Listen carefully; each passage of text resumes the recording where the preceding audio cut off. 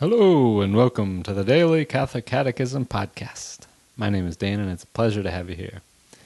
It is June 4th, and we will be reading paragraphs 1208 through 1215 today.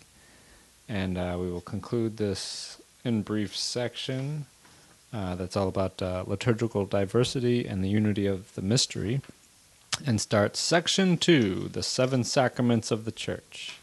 So it's very exciting. We're going to start with the sacrament of baptism today, and we'll continue that for a while. But it's nice to finally get into the seven sacraments. It's a very important and huge episode for us.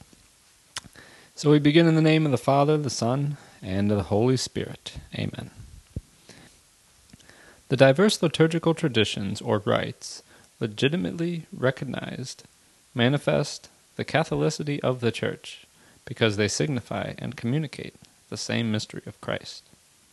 The criterion that assures unity amid the diversity of liturgical traditions is fidelity to apostolic tradition, i.e., the communion in the faith and the sacraments received from the apostles, a communion that is both signified and guaranteed by apostolic succession.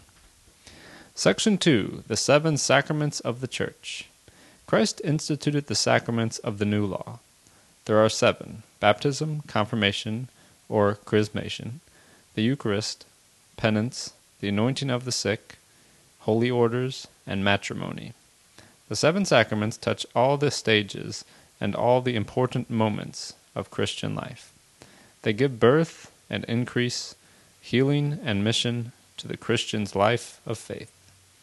There is thus a certain resemblance between the stages of natural life and the stages of the spiritual life.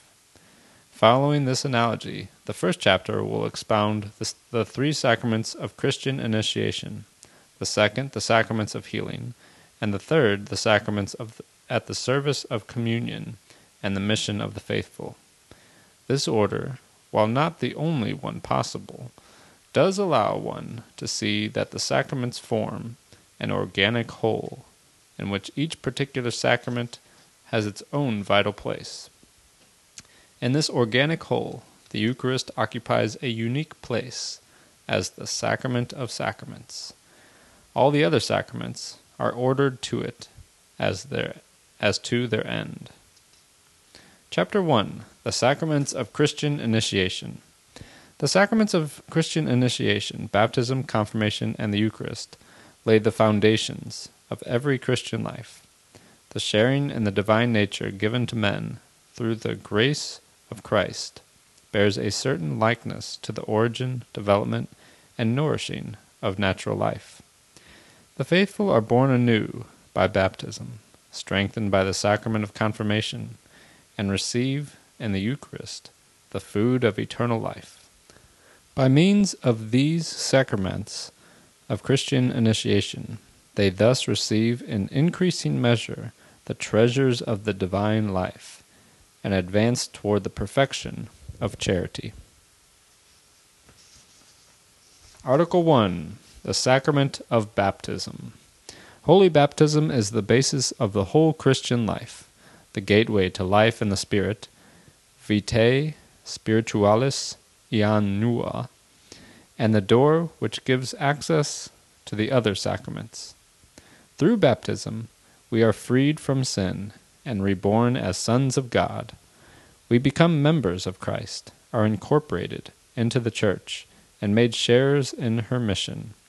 Baptism is the sacrament of regeneration through water and in the Word. Roman numeral 1. What is this sacrament called? The sacrament is called baptism, after the central rite by which it is carried out. To baptize, Greek baptizein, means to plunge or immerse. The plunge into the water symbolizes the catechumen's burial into Christ's death, from which he rises up by resurrection with him as a new creature. This sacrament is also called the washing of regeneration and renewal by the Holy Spirit, for it signifies and actually brings about the birth of water and the Spirit, without which no one can enter the kingdom of God. Thus ends our reading today, from the Catechism of the Catholic Church.